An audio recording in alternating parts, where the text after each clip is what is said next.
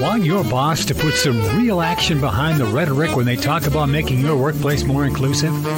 Find out how to hold their feet to the fire to demand diversity on the Diversity Dude podcast with Reg Clark.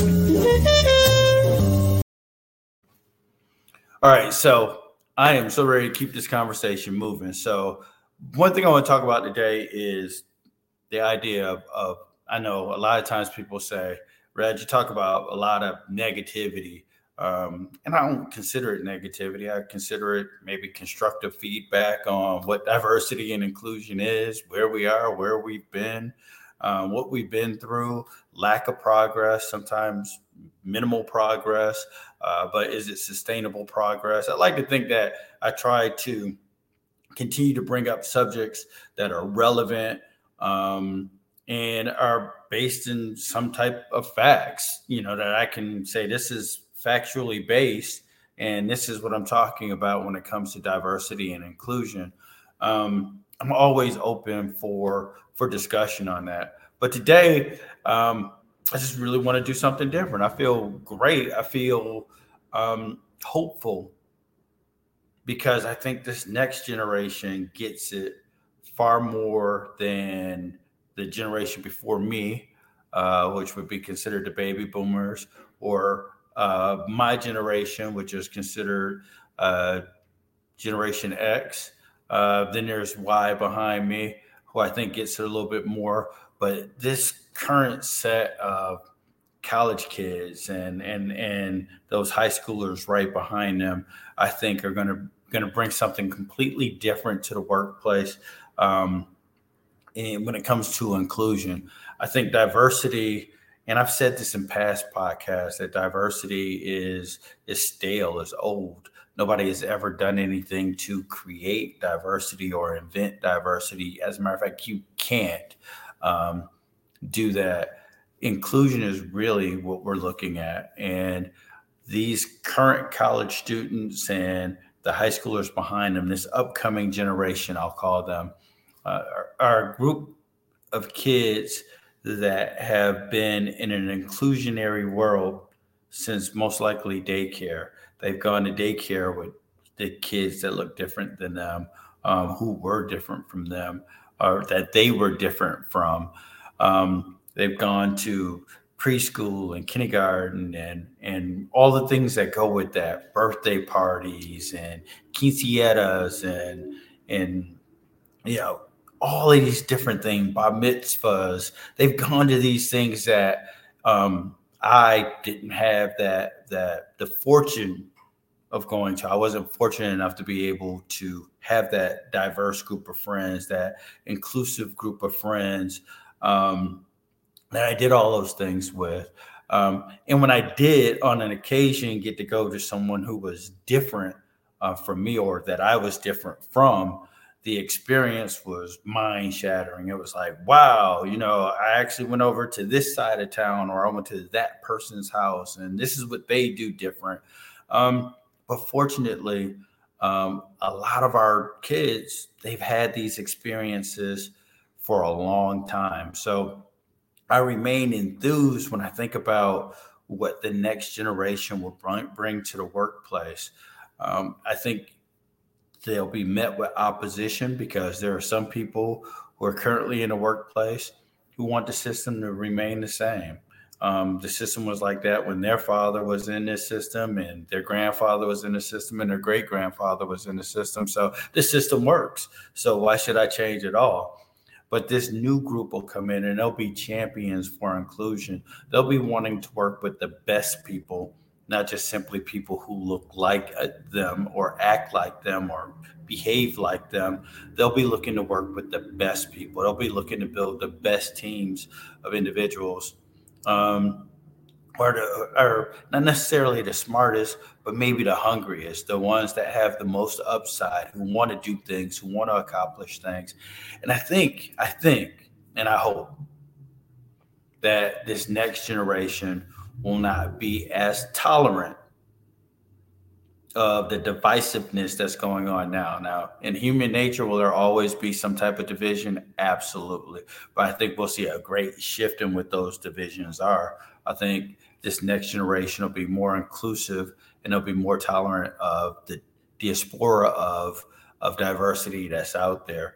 I think that the next generation will come into the workplace and a lot of those things that I've talked about in many of our podcasts and a lot of things that you hear from diversity and inclusion programs to things that they want to be. This idea of bringing your whole self to work, this idea of hiring individuals based on their skill sets and not based on what school they went to, or not hiring based on what their name is or sounds like. I think this next generation will not have any tolerance for that at all. It'll be about getting rid of what the old guard did. I think that in the Generation X, we tried to transition that, but the setup was so ingrained into the institutions and the systems that we work with, and that's why we call it systemic and systematic exclusion. You guys know I prefer that over systemic and systematic racism. They're the same, but the semantics are different. And I always say that it's very important that we work with the semantics. So the things that were ingrained in the system are slowly starting to change, and I'm hopeful for that. I see that. I think it is. But this upcoming generation will accelerate that change faster than any generation before. They will demand the change. This is a generation that has grown up seeing people of color in high profile positions, even the president. You know, this generation was in middle school when Barack Obama was elected. And so they've seen a black face in the highest office in the land, as we like to say. So they've seen people of color in Congress, in the House of Representatives. They've seen people who look like them being reflected positively in the media. And they've seen what it looks like when people don't respond well to people who look different. They see the hatred, they see the divisiveness. And frankly, to them, it looks stupid. It looks dumb. And kudos to them for figuring that out at an early age, because I think it's something that they will bring to the workplace.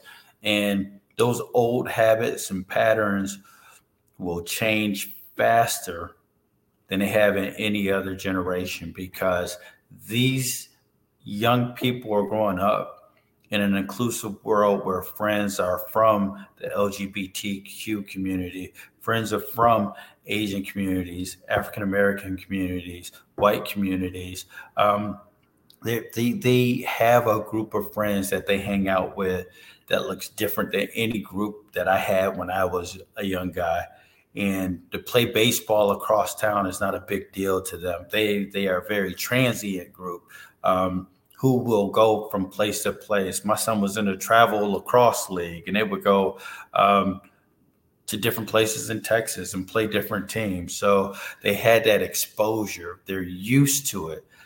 It's sad to think that, you know, currently in our systems right now, we have people who are not at all used to. Still, they've and I want to try to say this carefully. It's not the fact that they're not used to it.